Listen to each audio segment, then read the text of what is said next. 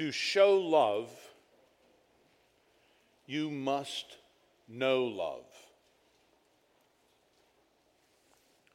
To show love, you must know love. Does that make sense? Normally, to show love to another, you must first know love yourself. Pleasure sometimes accompanies love. In a fallen world, what would seem a natural pairing of pleasure and love isn't always the case. In this cursed world, loving sometimes gives pleasure to the lover, or to the loved, or both. But not always.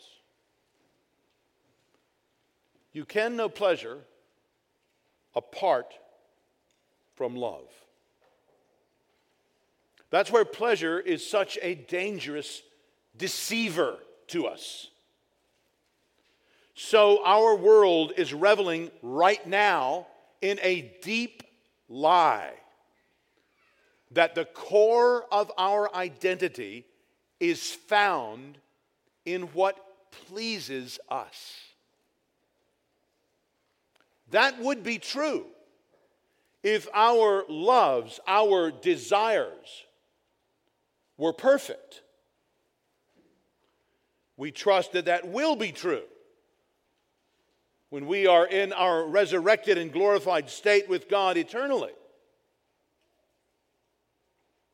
But here and now, each one of us can provide example after example, often painful when we look back, of when love and pleasure have parted ways. I wonder if you can think of examples from your own life. Maybe just this past week. When one way seems to be what love calls you to, but it seems unpleasant. Or put another way, where pleasure calls you to do something that's not really loving. It seems for us, pleasure is as immediate as taste. Whereas love maybe sometimes is, but love also takes wisdom to know. Both in our recognizing when and how we have been loved. So kids, some things that your parents do now that you don't think are very loving, you will look back and think, wow, they were loving me a lot. Or oppositely, sometimes we haven't been loving and we haven't realized it. We need wisdom to know how we can love one another. It's not always obvious to us. Sometimes is, maybe often, but certainly not always. And not at some very important points. Should I say this? Should I commit to him or her? Should I do this? This is why in our church covenant that we're going to read in a few minutes after the sermon, we pledge we will seek by divine aid to live carefully in this world, denying ungodliness and worldly lusts. Love is not as straightforward a matter as we may assume it is. Living as a Christian means being careful and includes self-denial. True love is costly and valuable, and we are often by nature emotionally cheap and more committed to our own immediate pleasure. And therefore we can be easily confused when we come upon significant choices. Friends, all of this is important background for you to understand the letter of Paul to the Ephesians. In most of Paul's letters in the New Testament, the imperative follows the indicative. That is, before Paul tells the Christians in Rome or in Colossae what he wants them to do, he first informs them of what God has done. Ephesians is just the same way. Ephesians, in the chapters that we have ahead of us, chapters 4 to 6, is where Paul is exhorting these Christians to love in various situations. But in order to show love, you must first know love. Paul has spent the first 3 chapters laying out for them how God has loved us in Christ. Does that make sense? If you just take the book of Ephesians and look at it and flip back through those first 3 chapters, you'll see in the headings, whatever translation you're looking at, you'll see in the headings, they're full of how God has blessed us. And then you go beyond this prayer here into chapter 4, and you start seeing what he calls on us to do. We are to be loving. But in order to help us with that, Paul tells us by God's Spirit first how God has loved us. In order to show love, we first need to know love. In our passage for today, at the end of the amazing recounting of God's love for us and what he has done for us in Christ, Paul shares this prayer. He had shared his prayer for them at the beginning. You might remember back in chapter 1 and verse 17 and following. Now, Paul shares what he had prayed for them again here in chapter 3, verses 14 to 19. I want us to meditate on this prayer and God's love in it. Just think how you would define love when he's talking about God's love. I think a good short definition would simply be acting toward anyone else in whatever way would be most glorifying to God. Acting toward anyone else in whatever way would be most glorifying to God. That is a good biblical definition of love. This, we trust, is how God has acted toward us in Christ. And as we consider this prayer, I think we will find ourselves strengthened to trust Christ, growing in knowing his love. And so experience what Paul calls here in verse 19, the fullness of God. Let's listen to this prayer. You'll find it on page 977 in the Bibles provided. Ephesians chapter 3, beginning at verse 14.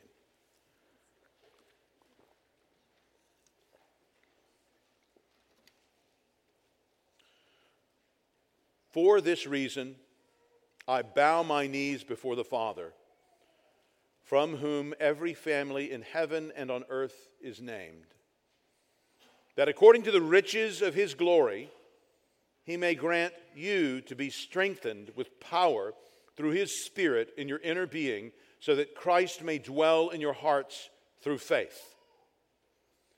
That you, being rooted and grounded in love, may have strength to comprehend with all the saints what is the breadth and length and height and depth, and to know the love of Christ that surpasses knowledge, that you may be filled with all the fullness of God.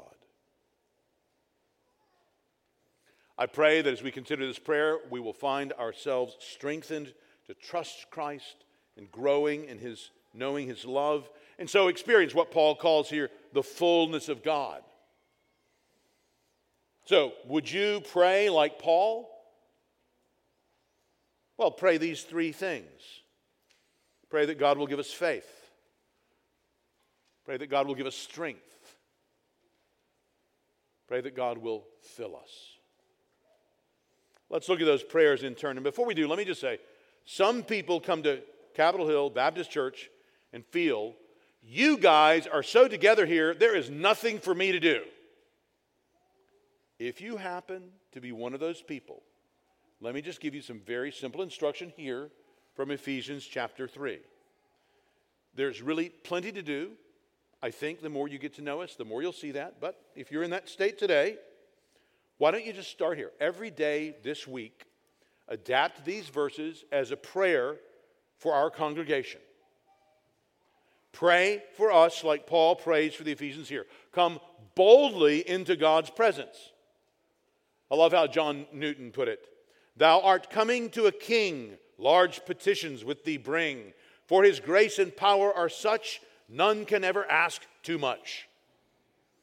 Newton didn't mind stooping to simple rhymes to make a point. We're coming to a king. Ask much. First, pray that God will give us faith. That's what we see in most of this prayer, really, from verse 14 down through that first phrase in verse 17. That's why Paul prays these verses. He prays for the Spirit's power there at the end of verse 16, to give them faith in Christ there in the first half of verse 17. And they are to have this faith so that Christ will dwell in their hearts, their inner being, as he says there in verses 16 and 17. Listen again to Paul's prayer here, this first part, beginning with verse 14. For this reason I bow my knees before the Father, from whom every family in heaven and on earth is named, that according to the riches of his glory he may grant you to be strengthened with power through his Spirit in your inner being, so that Christ may dwell in your hearts through faith. So the Holy Spirit exercises his power in our souls by giving us faith. That's the power of the Spirit, most fundamentally, in the souls of you and me. Look up at chapter 2, verse 8. For by grace you have been saved through faith, and this is not your own doing, it is the gift of God. Paul begins this prayer, for this reason, he says, the same way he begun verse 1 of chapter 3. For this reason. He picks back up what he was saying in verse 1. This reason is God's amazing plan of redemption he's written about in chapters 1 and 2. To make a new society, one new man in Christ out of the two, through which he shows that manifold wisdom we were thinking about last time in chapter 3, verse 10. So, given God's great plans for them, they're being built together into a dwelling place for God, now members of the same body, thereby showing the manifold wisdom of God, he knew they needed to be prayed for, and that urgently. That phrase, he says, bow my knees before the Father, that's a striking image for prayer. And it may be that some of you grew up in churches with kneelers where you actually did get down on your knees to pray. But that makes you very much unlike Paul. Very much unlike Jews in the first century. You know, from everything we know, you know how Jews in the first century prayed? Standing. Arms out. Eyes up. That's how they prayed. They didn't kneel. So why does Paul say this? Because Paul is employing another image. He's employing the image of what you do when you go before a great potentate, a great king, a sovereign power, and you prostrate yourself. You physically put yourself in a lower position as a sense of honor toward the one you're bowing toward, as a sense of obvious submission to, and you make a humble request. And Paul is using that language here not because we think this would be his normal posture for prayer physically, nor because he's teaching us that it should be, but simply because he is stressing how urgent this prayer is. I bow my knees before the Father. His posture reflects the pressing nature of his request. He refers to bowing before the Father. This use of Father here is combining both affection and authority. You see there in verse 15 that description of God, from whom every family in heaven and on earth is named.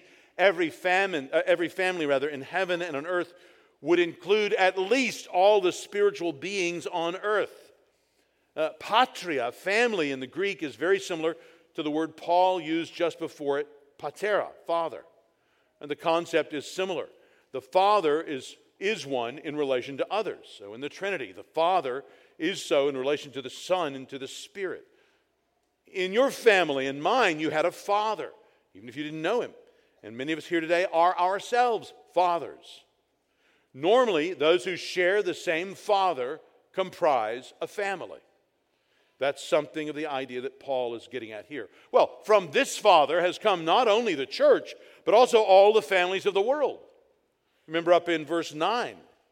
Look up at chapter 3, verse 9. Paul had just referred to the fact that God had created all things. Everything is because of him and belongs to him. He has authority over it all. Now, this is something of whom Paul is addressing. And such knowledge of God as the source of all authority, this knowledge of who God is and what he's about, encourages prayer. Sometimes more Arminian or Wesleyan friends of mine are very zealous in prayer. And they're very zealous in prayer because they realize it matters what they do. Praise God. If you're visiting today and you're more Wesleyan or Arminian, you realize it matters what you do. The Bible entirely affirms that belief.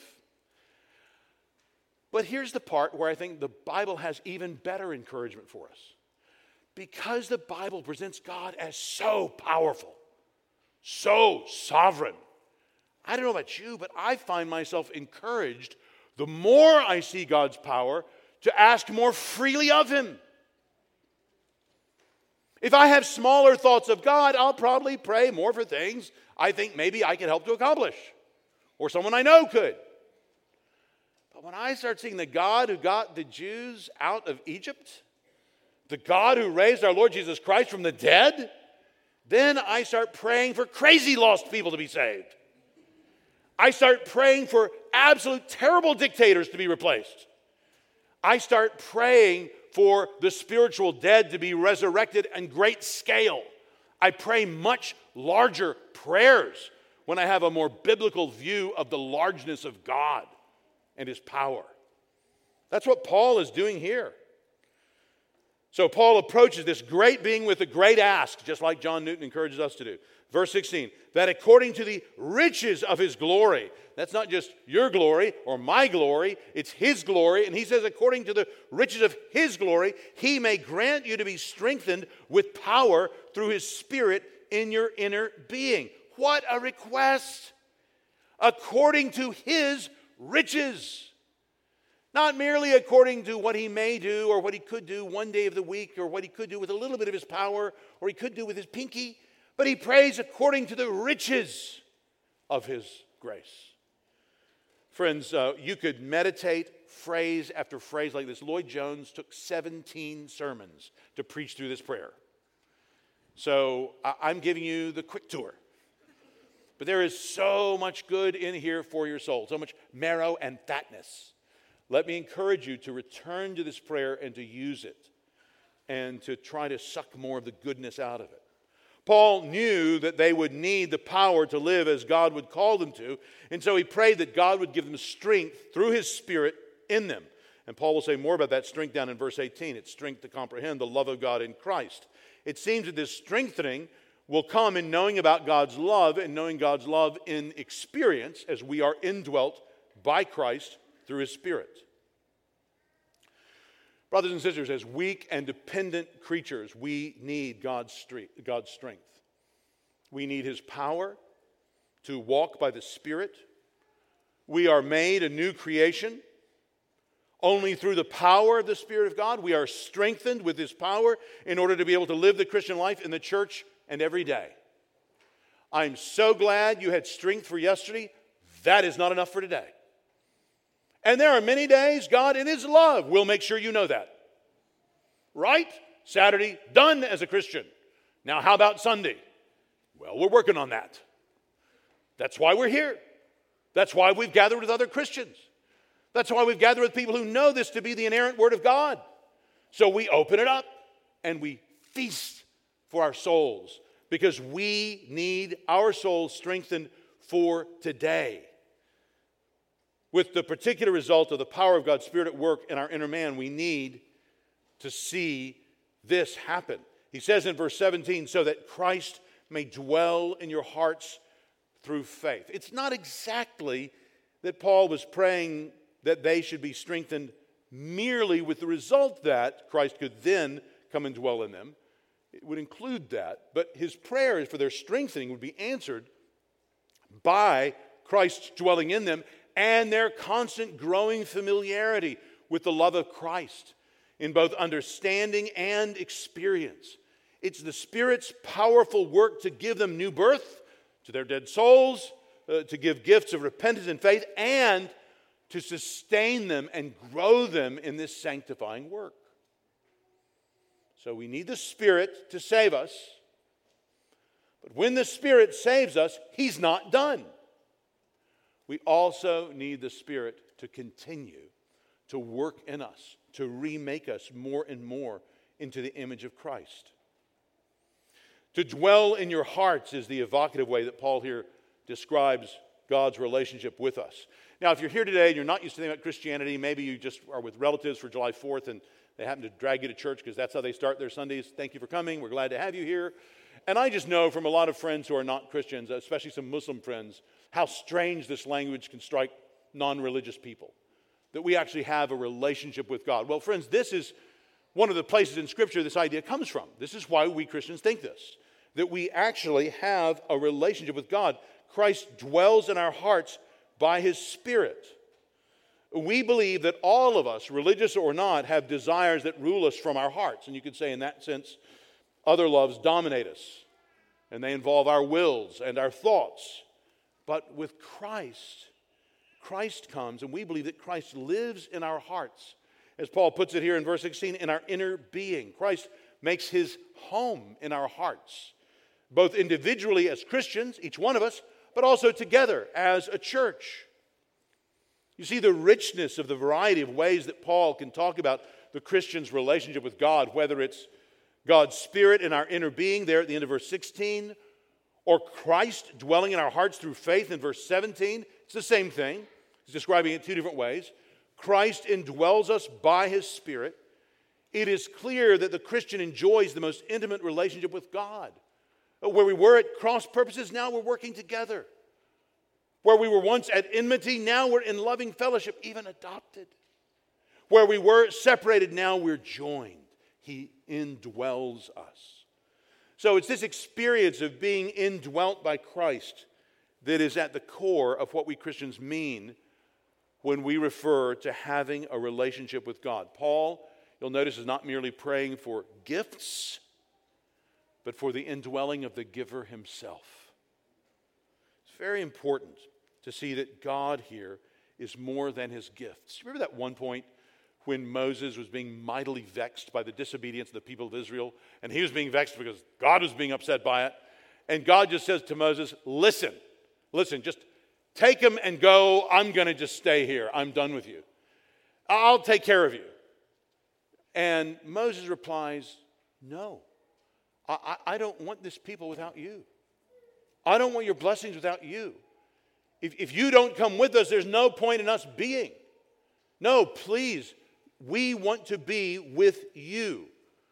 That's the reality that Paul is pointing to here in this prayer. And note this all happens through faith. Matthew Henry put it clearly, faith opens the door of the soul to receive Christ. Faith admits Him and submits to Him. Friends, there is a God who is perfectly good, and you have offended this God. You offend Him all the time in living thoughtlessly toward Him and doing what you want rather than He wants. That's what the Bible calls sin. And that, we understand, is the basic problem both in the world and in your own life. And I don't even have to know you personally to tell you that, because it's what the Bible says is true of everyone. But God, in His amazing mercy and grace, sent His only Son to live a perfect life of love and trust in His Heavenly Father, acting in such a way that it would bless those around Him to the glory of His Heavenly Father. And He died on the cross, accepting the punishment. As we sang about in O Christ, what burdens bow thy head. He died as a substitute in the place of all of us that would turn from Him, turn from our sins and trust Him. And God raised Him from the dead after He had died on the cross. And He said He accepted the sacrifice for all of us who would turn and trust. Friend, is that you today? You don't have to live your life apart from God, at odds with God. Turn from your sins. Trust in Him. If you want to know more about what that would mean in your life, talk to some of the people you're sitting around. If you don't want to talk to your very religious relative you came to talk to, just after the service, tell them you need to go to the bathroom and come talk to me at the door. I'll be at that door at the back afterwards. They won't be offended, at least not in heaven. So just come find me back there, or find one of the other folks at the door. We would love to talk to you more about what this good news is. Genuine prayer like this always begets hunger for more knowledge of God, and more knowledge of God should excite in the believer a higher estimate of God's ability to answer prayer and a deeper certainty of God's willingness to do it. It should drive us and it should draw us to prayer. It's this kind of reinforcing cycle. The more you come to understand what God is like, the more you want to pray, and the more you pray, the more you come to see what God is like. And it just feeds itself. That's why last Sunday night, what were they, 400 of you, 500 of you here to pray? Friends, praise the Lord. Come back again tonight. Bring more with you. Let's avail ourselves of the throne of God in prayer. Join together with us at 5 o'clock tonight as we pray. The more we know what God is like, the more we want to pray to Him. So here, Paul, imprisoned, he was prayerful because he knew, even though he had Rome's chains on him, he was not ultimately subject to Rome. He knew he was subject to God, that God is sovereign. God alone is the creator and the ruler and the judge of this world. And He revealed Himself in Jesus Christ. Friends, if Paul can pray like this imprisoned, can't we pray in our homes and apartments, in our rooms and offices? Go to our good and all-powerful Father in prayer and do like Paul did here. Pray according to God's purposes. He says there in verse 14 at the beginning, for this reason. So the knowledge he had of God's purposes in Christ only encouraged him to pray in line with those purposes. He knew in praying about these matters, he'd be praying in line with the will of God. So approaching God with freedom and confidence may seem the lightest thing in the world to some people. But apart from Christ, no such true freedom and realistic confidence is possible in our praying. We may hope, we may speculate, we may implore, we may weep, we may take for granted, but apart from what God has revealed of Himself to us in Christ, apart from our being born again by His Spirit, having our sins forgiven, our relationship with God transformed, we cannot have any true freedom to come into God's presence, nor any realistic confidence that He'll hear us and answer us. Christian friend, when you pray, rest your hope on Christ. Don't think you had to pray as eloquently as Sam did earlier. Thanks for the prayer. You don't have to pray that eloquently to pray. Sam probably doesn't always pray that eloquently when he's at home.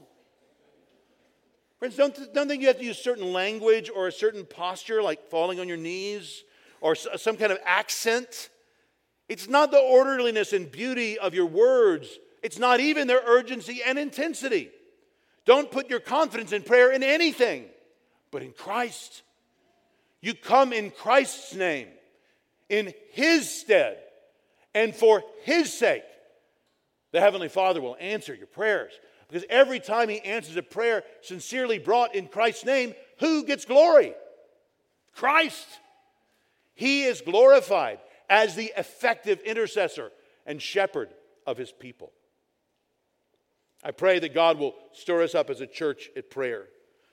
Many Christians around the world today cannot meet to pray, either because of public health concerns in this place or that, or many more through the government simply opposing Christianity openly. Do you know how many have to fear using Christ's name in public or publicizing any meeting? But here we may assemble publicly for prayer. So join us for prayer on Sunday nights. Come and take advantage of this season in which we live, this place with these people. Who knows how long it will last? Rearrange your priorities. Join together and pray for God's glory in the lives of each other, in our church, in our city, and around the world. Christ has purchased this liberty for us to so approach God with confidence. Let's use this gift even publicly as He gives us ability to. I wonder what you've been urgent about in prayer recently. If we could all listen to your prayers over the last few days. What's moved to the top of the charts in the old greatest prayer hits in Patrick's life, in Don's life, in Martha's life? I wonder. Paul prayed like this because of what God is like and because he knew this God.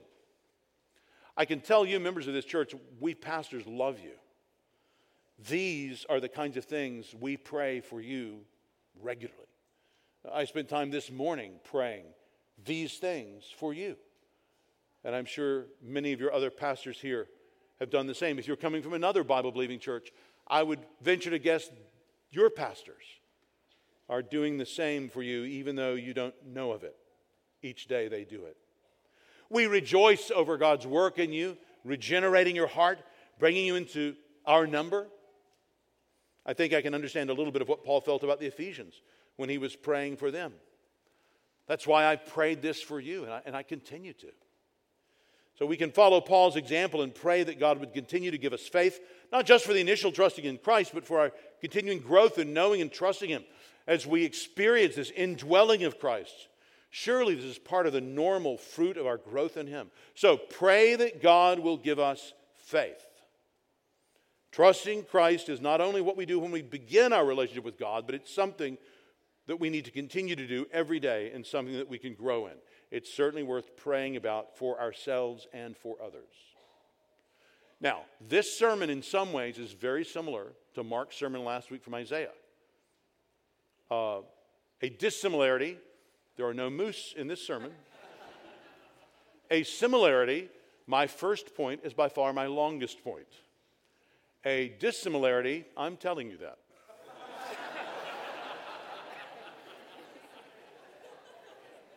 A second matter you can pray about for us. Number 2. So first, pray that God will give us faith. Second, pray that God will give us strength. Pray that God will give us strength. You see that here? From that last phrase in 17, let's call it 17b, to that first phrase in 19, let's call it 19a. 17b to 19a. Christ indwells us, and as He does, we learn more of His love. In verse 19, we see that Paul says that the love of Christ surpasses knowledge, so coming to know such love requires strength, and Paul prays that the Spirit's power would cause Christ to dwell in our hearts by faith. So this means that we are rooted and grounded, as another translation says, fixed and founded in love. This is how Christ has related to us, in love. So in verses 18 and 19, Paul prays the Ephesians would be strengthened to comprehend, verse 18, and to know, verse 19, the love of Christ. So, don't think about strength alone. This is a specific strength. It is specifically a strength to know the love of Christ. That is the strength that Paul is praying for us here. Paul is praying for the Ephesian Christians. This is what we should pray for each other. Strength to know the love of Christ. Look again at the prayer beginning in the second half of verse 17. So 17b. That you, being rooted and grounded in love, may have strength to comprehend with all the saints what is the breadth and length and height and depth, and to know the love of Christ that surpasses knowledge. So love there at the end of verse 17 and the beginning of verse 19, and then you see the dimensions of Christ's love are being considered in verse 18. Love is so important in the Bible's view of God's relationship to us and us to Him. Back in Deuteronomy 6, God calls us to love Him. Jesus repeated that call and sharpened it when He taught that anyone who would love Him must love Him more than father or mother or son or daughter. Do you remember that in Matthew 10:37? But of course, our love is simply the response to His. 1 John 4:19, we love because He first loved us. Christ's love for us has been the center of so much of our rejoicing and praising and praying about already in our time together this morning. And this is what Paul prays for the Ephesian Christians here, that they would be able to better understand it. Or verse 18, that they may have strength to comprehend with all the saints. To show love, you must know love. This letter has been full of Paul talking about God's strength in loving us. I mean, we could reread the first 3 chapters in their entirety, but just for a couple of verses, look back in chapter 1. Verse 19. What is the immeasurable greatness of His power toward us who believe, according to the working of His great might, that He worked in Christ when He raised Him from the dead and seated Him at His right hand in the heavenly places, far above all rule and authority and power and dominion, and above every name that is named, not only in this age, but also in the one to come. And He put all things under His feet and gave Him as head over all things to the church. All of this He has done for us. Paul wants us to be comprehending of the activity, he says here, of God for us in Christ. He calls us to do this in verse 18 with all the saints. Do you notice that little phrase? All the saints. So this comprehending of the love of God is not a hermit virtue, lived out in splendid solitude of isolated contemplation. No, this is a knowledge held together with others, saints, that's Christians. Indeed, shared with them not only in knowledge but in experience together, as we all know this love of Christ, as we drink in the Word together and experience it even from the way we treat each other. We are tutoring each other in the love of Christ. Have you thought of that? So what Karen is to learn about the love of Christ today is not just from Mark's sermon. It's from what Rob says to her. It's the way Carrie greets her. It's how Kevin treats her. That's how Karen, in God's plan, is supposed to learn. It's not just an isolated, quiet time she has. Friends, it's true of all of us. We are called to know the love of Christ, imperfectly, of course, but really, from each other. That's why it's with all the saints here in verse 18. I don't know about you, but I think that I learned something this last year when our meetings were interrupted. It became clearer to me how important these gatherings are for my spiritual health and my spiritual strength. I'm sure the Lord Jesus designed it this way. We're called together in order to encourage and strengthen each other in our comprehension and knowledge of the love of Christ, both in understanding the truth about it, like we are right now studying a passage of the Bible, but also in celebrating together what it is that we've learned in our own experiencing and in relishing and delighting in it. You see the way that Paul describes this love, what is the breadth and length and height and depth, and to know the love of Christ that surpasses knowledge. Why would Paul describe the dimensions of Christ's love like this so expansively? Well, because of the breadth and length and height and depth of our sin, and therefore of our need. If God would save sinners like us, He must be rich in His love. So God has been lavish in His mercy toward us because our sins have exceeded what a smaller, more limited kind of love could even begin to help us with. Back in chapter 2, verse 7, you remember Paul mentioned the immeasurable riches of God's grace and kindness toward us in Christ Jesus. That's similar to his idea here. Some of the most important statements that we can make about God are statements like this, where we say, listen, our knowledge goes this far and no further. We can just say these things, that God is not this. So we can know that He is unchanging. We can know that He is not sinning. So here we're talking about knowing that which surpasses our knowledge. The dimensions of Christ's love are immeasurable. We are praying for greater things than we ourselves even fully understand. So you realize when it comes to true knowledge of God, we never have like knowledge of God here and we surround it completely. We are now masters of divinity. I've always thought a very strange name for a degree. You know, we've now surrounded this thing. We know all of this. There is no question that you can ask me that I cannot answer. Well, that's ridiculous. That's just foolish. But it is true that our knowledge is always expanding, or can be. That there is so much of God to know, and He is so willing to be known by us, that we can have our knowledge expanding always, every day of our lives, until finally we're with Him forever. And then guess what? There's still no end to it.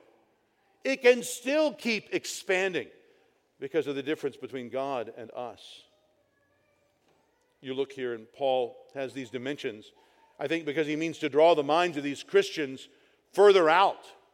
So we must send our minds too to Christ to learn to love more than we naturally do. Look at what Paul's going to be telling them a little further on in Ephesians. You'll see why Paul needs them, why he's praying for them to know this. Look over in chapter 5. Look at verse 2. Walk in love as Christ loved us and gave Himself up for us, a fragrant offering and sacrifice to God. Or look down in chapter 5 at verse 25. Husbands, love your wives as Christ loved the church and gave Himself up for her. We could go on and on. Friends, we need to know the love of Christ. We need to know how we've been loved so we will know how we can love. So we will understand what these words, what these commands mean when they come to us. If we would show love, we must first know love. So here Paul prayed that God would strengthen them to know the love of Christ. Friends, this is a request that can be meditated on for ages without exhausting it. Praying for power to know the love that surpasses knowledge, praying for power together with all the saints, praying for power to grasp how wide and high and deep is the love of Christ. And who said theology is cold? Not the real stuff. Not to a heart that's born again, that loves the Lord. John Bunyan wrote a wonderful meditation on this prayer called The Saint's Knowledge of Christ's Everlasting Love. If you're ever looking for a Puritan to read and know, just skip everybody else, even the dear Dr. Sibbs, and go right to John Bunyan. Why is John Bunyan such a powerful communicator? Because he was so uneducated. He had no formal education. He was a tinker. What does that mean? He fixed pots. But being from rural Kentucky, I can tell you, here's a rule of thumb I always use. Every group you ever speak to, assume they're very uneducated and very intelligent. Bunyan was like that. He plumbs the depths of God in simple language. He does it beautifully in this piece. Banner of Truth has reprinted it as one of their Puritan paperbacks called All Loves Excelling. We often have it on the bookstall. All Loves Excelling. I never give Austin a heads up when I'm going to do this. Sorry, buddy. But All Loves Excelling, John Bunyan. It's meditating on this very prayer.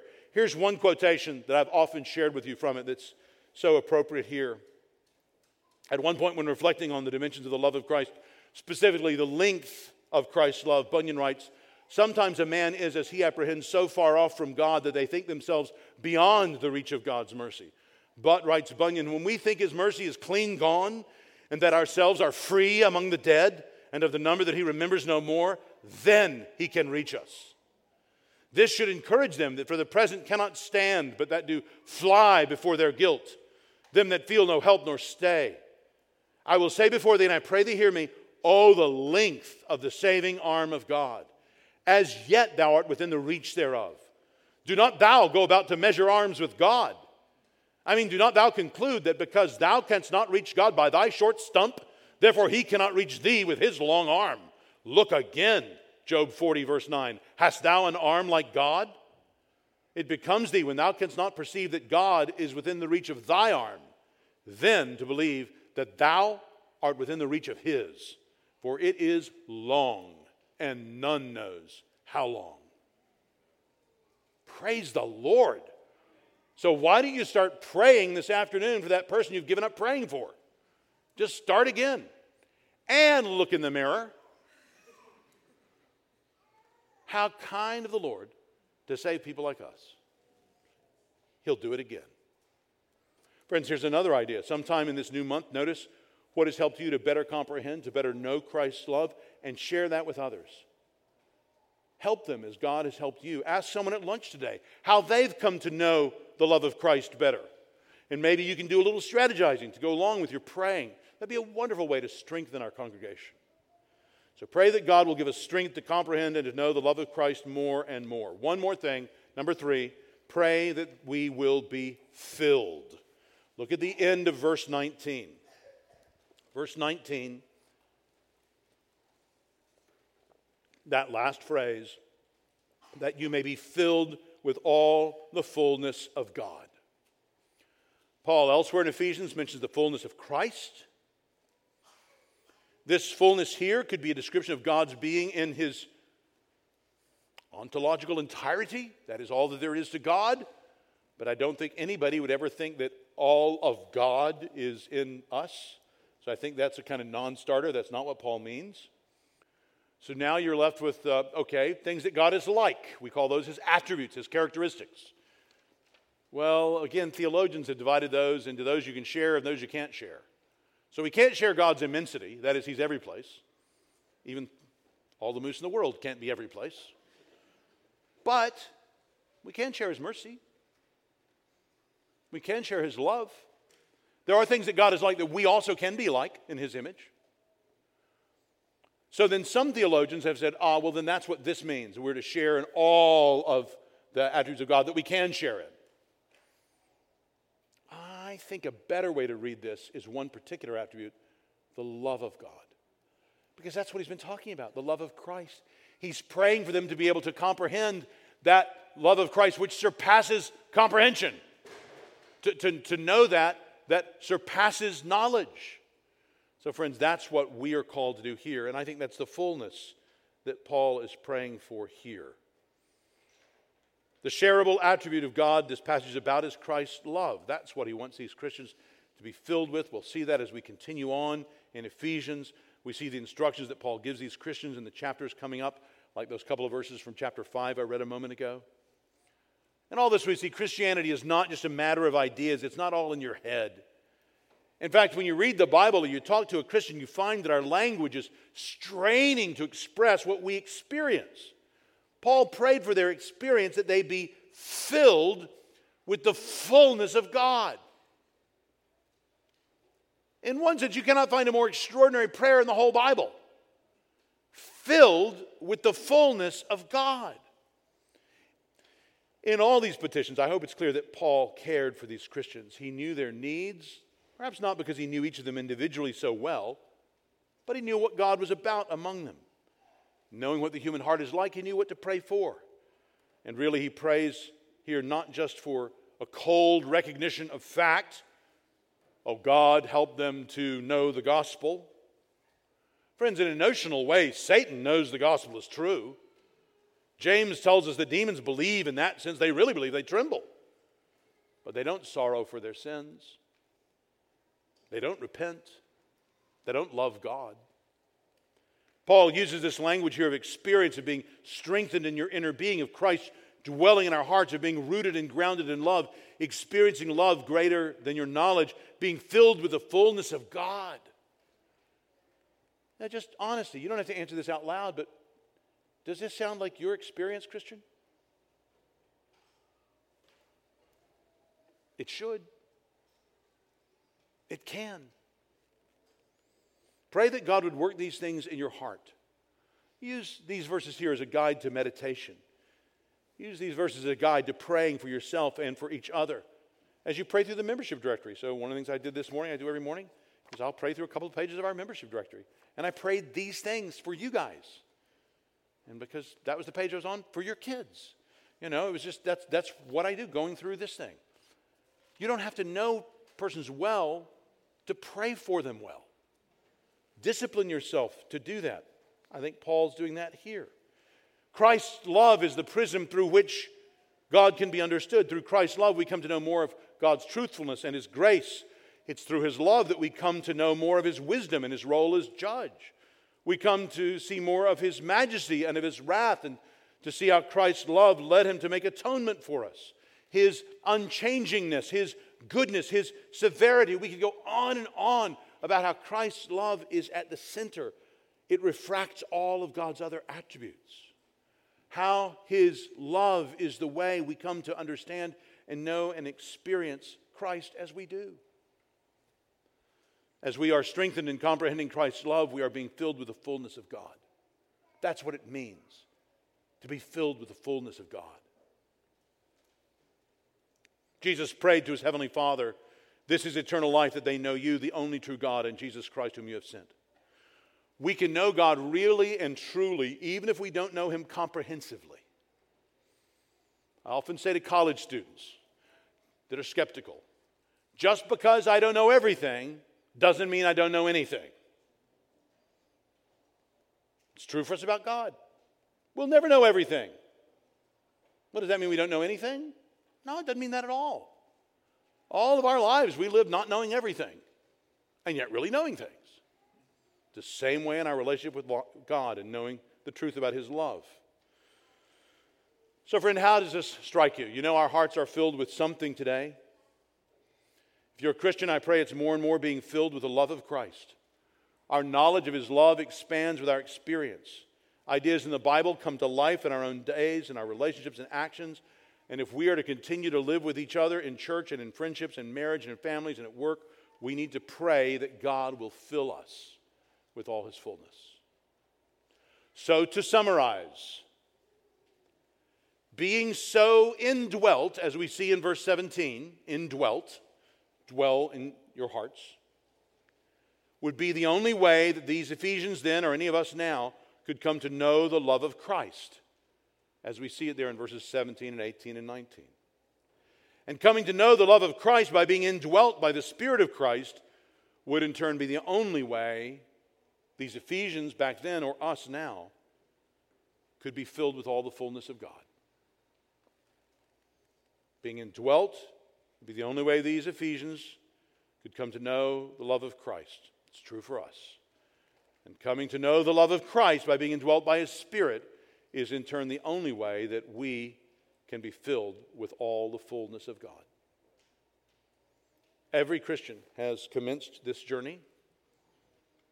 No Christian has completed this journey in the sense of exhausting the fullness of God. The love that has overcome our sin will not be lost to us through our circumstances on this journey. Where we live or whether we live is not crucial to determine whether we know the love of Christ.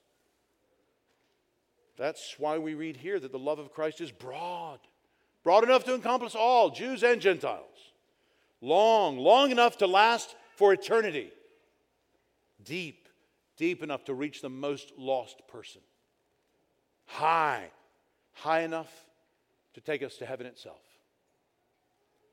Brothers and sisters, to know this love, not only to know about it, but to actually know this love that surpasses knowledge, is an answer to Jesus' own prayer, which He prayed in John 17, verse 26.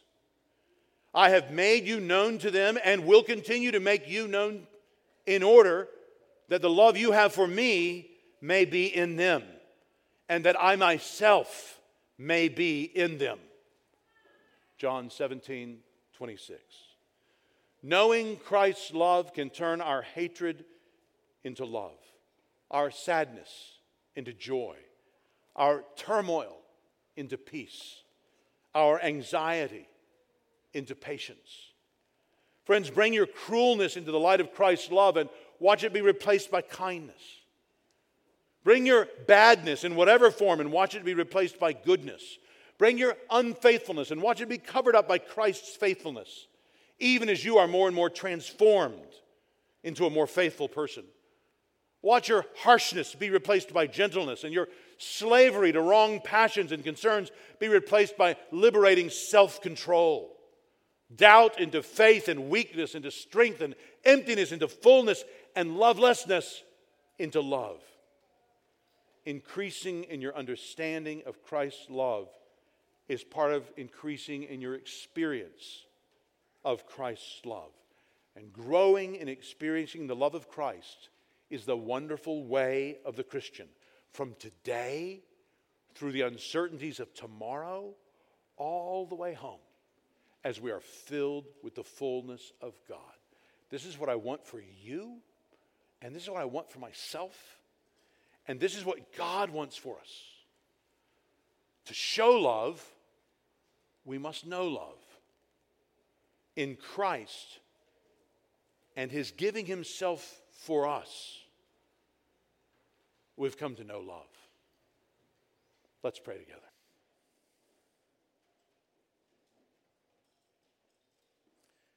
O Lord, from the depths of your word, your Spirit speaks to our hearts. We pray that you would do your quickening work among us even now. Give us faith in Christ that continues and grows. Give us strength to comprehend your love in Christ and fill us with all your fullness. We pray in Jesus' name. Amen.